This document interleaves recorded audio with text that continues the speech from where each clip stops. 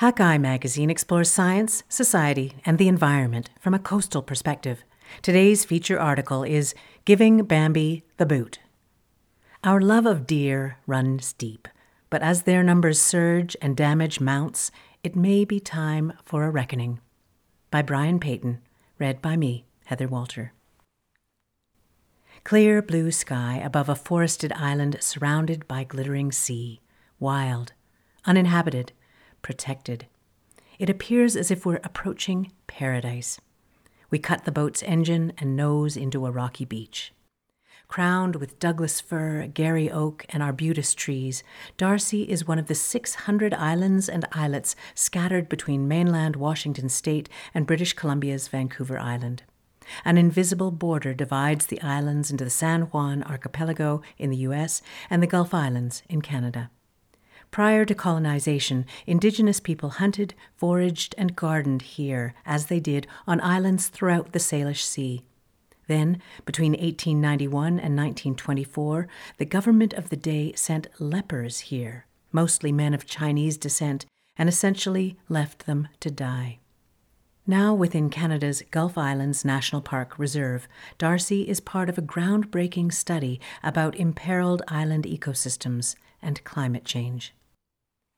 Tara Martin, the project's lead, is a professor in the Department of Forest and Conservation Sciences and Liber Aero Chair in Conservation at the University of British Columbia.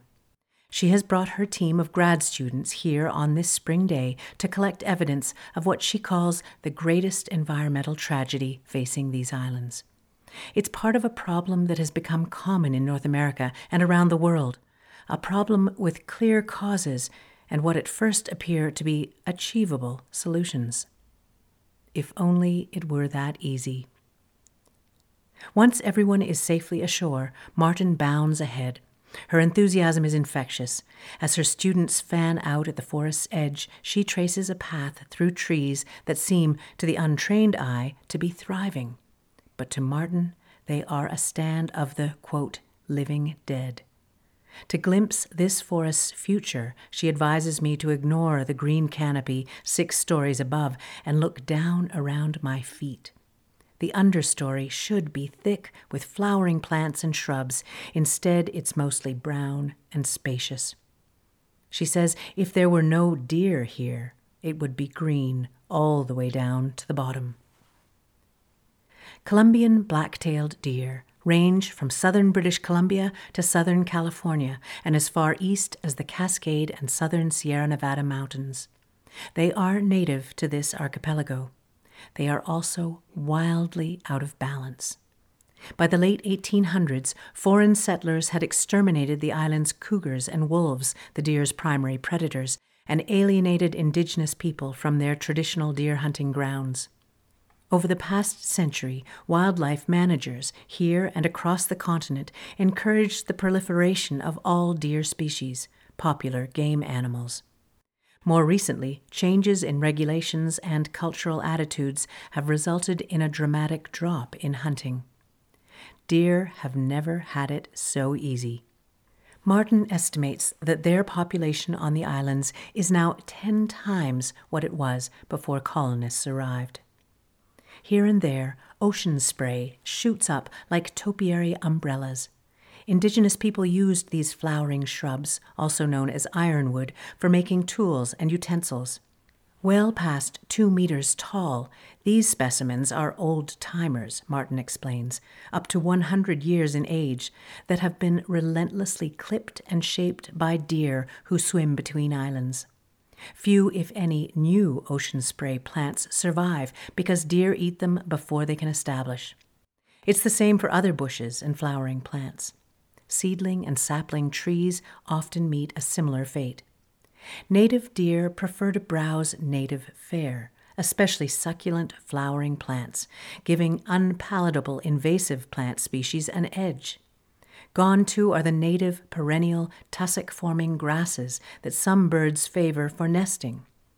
What the deer leave behind is an impoverished understory, dotted with moss and thorny Himalayan blackberry.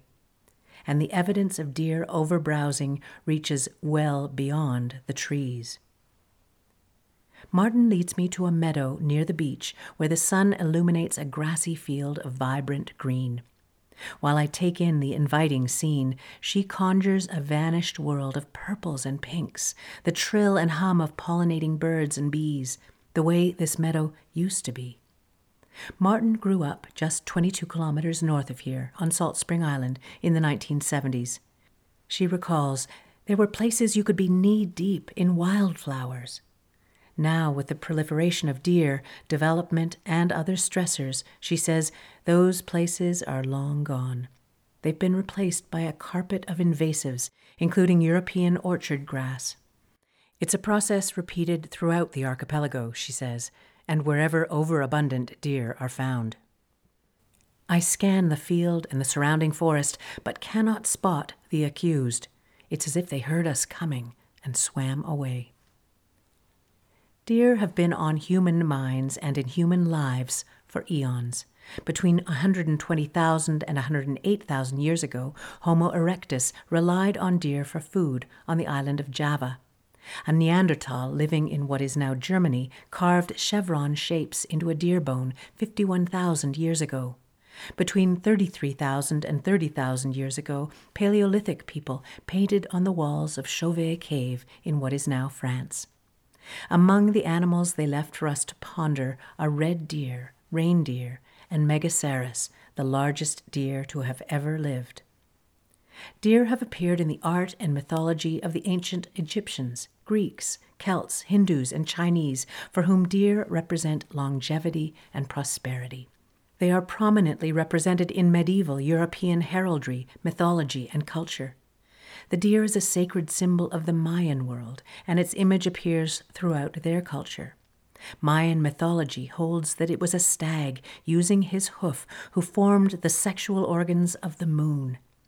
Mayans sacrificed deer to their gods and used deerskin to record the pre-Columbian Maya codices. To this day, many Mayan people have the surname Se, which means deer in the Mayan language. Across cultures and time, people have revered deer as symbols of spiritual authority. A deer's antlers, resembling a crown, extend beyond its head and body, connecting it to the heavens. Those same antlers drop off and regrow each year, making them symbols of regeneration. In Christian iconography, the stag serves as a symbol for Christ, conveying piety, devotion, and God's care for his children. Deer star in countless folk tales and fables. In 1942, Walt Disney Studios released the animated film Bambi, which has helped shape North American perceptions of deer ever since. Through it all, human hunters have prized deer for their meat. Deer are special.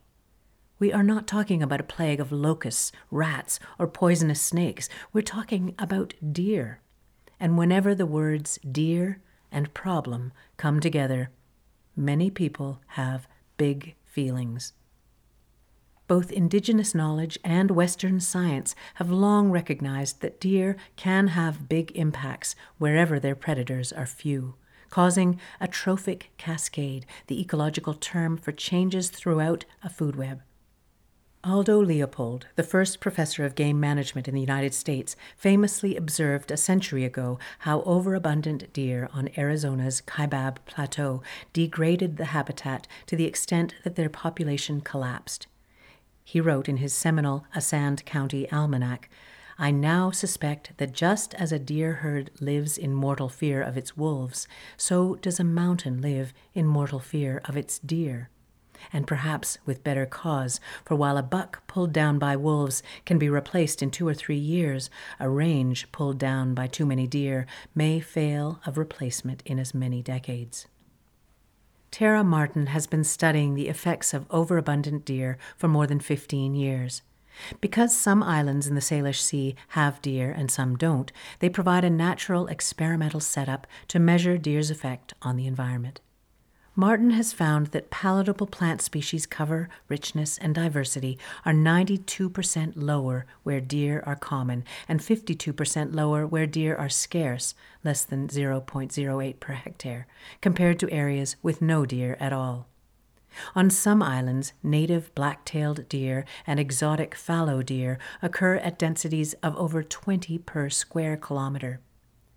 The resulting loss of understory means the loss of habitat for numerous bird species, which rely on the first 1.5 meters above the forest floor for cover, nesting sites, and food such as flowers and seeds. Martin says there are over 300 species in this ecosystem that are being negatively impacted by overbrowsing. Many of those are plants, but it also includes bumblebees and songbirds and our amazing alligator lizard and sharp-tailed snake species that are at risk of local extinction. While her work has helped establish that overabundant deer are threatening the local ecosystem, she suspects the effects could also reach beyond this place. Here on Darcy Island, she and her team have set up soil moisture meters and camera traps to gather evidence that overabundant deer may make forests drier. Drier forests are more likely to burn frequently and intensely, releasing carbon into the atmosphere and contributing to global climate change. While Columbian black-tailed deer, a type of mule deer, are surging on parts of North America's west coast, some other populations of mule deer, including those in Colorado and Wyoming, aren't faring as well and have declined. White-tailed deer are also experiencing some regional declines, including in New Brunswick and Georgia. In general, though, they're booming. The oldest surviving deer species, whitetails, have ranged across the continent since the last ice age. During the 1800s, their population crashed due to overhunting and habitat loss, reaching just 500,000 in 1900. But today, white-tailed deer are the most widely distributed and numerous large wild animals in North America. In the United States alone, there are over 30 million white-tailed deer, about 1 for every 11 people. In the forests of Wisconsin and Michigan, research suggests expanding whitetail populations are responsible for at least 40% of the change observed in forest structure. Donald Waller, a retired professor of botany at the University of Wisconsin-Madison, who has studied white-tailed deer for over 20 years, says, "It's rare in ecology to find one factor that accounts for so much change." His findings mirror Tara Martin's on Darcy Island. Waller reports that white-tailed deer occur at chronically high densities, not just in the Midwest, but throughout most of eastern, southern, and central North America. But mounting evidence about how they damage ecosystems isn't getting through. As Waller says, it has yet to convincingly sway public opinion or wildlife policies in many regions. Managers, decision-makers, and the general public still often dismiss news of habitat destruction and wildflower losses as isolated or anecdotal. Wildlife agencies in North America still rely largely on hunting licenses for revenue. But as fewer young people are taking up hunting and hunting becomes less popular in many regions, that model is becoming unsustainable, both as a revenue generator and for deer numbers in areas where wild predators haven't recovered. North America is not alone in facing the challenges posed by overabundant deer. It's a similar story in the United Kingdom, Finland, and Japan. Despite the damage done, deer are just being deer. Humans have reduced or eliminated vast tracts of wilderness and have mined, plowed, logged, drilled, paved, and drained deer's natural habitat while growing enticing farms, yards, and gardens in predator and hunter-free urban and suburban environments. We created this problem by reordering the world in ways that encourage deer to become hyper-abundant within much more constrained landscapes. What are we prepared to do to solve it? Tara Martin says, "I think there's a blind spot. People don't want to know, and we don't want to face it. And our governments try and look the other way. They pretty much tell me point blank that they do not want to attract controversy. They just don't want the hate mail." Nearly 4,000 kilometers east of uninhabited Darcy, residents of another island find themselves caught in that dilemma. On Staten Island, New York City's so-called forgotten borough, white-tailed deer overrun neighborhoods and city streets and provide a vector for Lyme disease. Vehicle collisions with deer are common, costly, and deadly. While there is broad agreement that the ballooning deer population causes problems, what to do about it has long been such a flashpoint that the media often call it the deer wars. Reporters construct narratives that pit whitetails against people, people against people, and deer against the environment. On one side of the divide are those portrayed as hands-off animal lovers who want to let nature take its course. On the other are those who would prefer to see the, quote, rats with hooves sleep with the fishes. While debate raged, consequences multiplied. According to Cliff Hagan, president of the local conservation group Protectors of Pine Oak Woods, the island probably hadn't had a viable deer population for centuries because of farming, development, and overhunting. But as policies designed to recover deer populations succeeded on the mainland, deer started to arrive on Staten Island in the 1990s, where they proceeded to proliferate and, quote, decimate what was left of the native flora, including endangered Nantucket juneberry and locally rare Torrey's mountain mint. At the same time, the deer encouraged the spread of invasive plants such as stilt grass, garlic mustard, and mile-a-minute, a fast-growing vine native to India and East Asia. These invasives change the chemical composition of the soil and prevent native plants from growing back.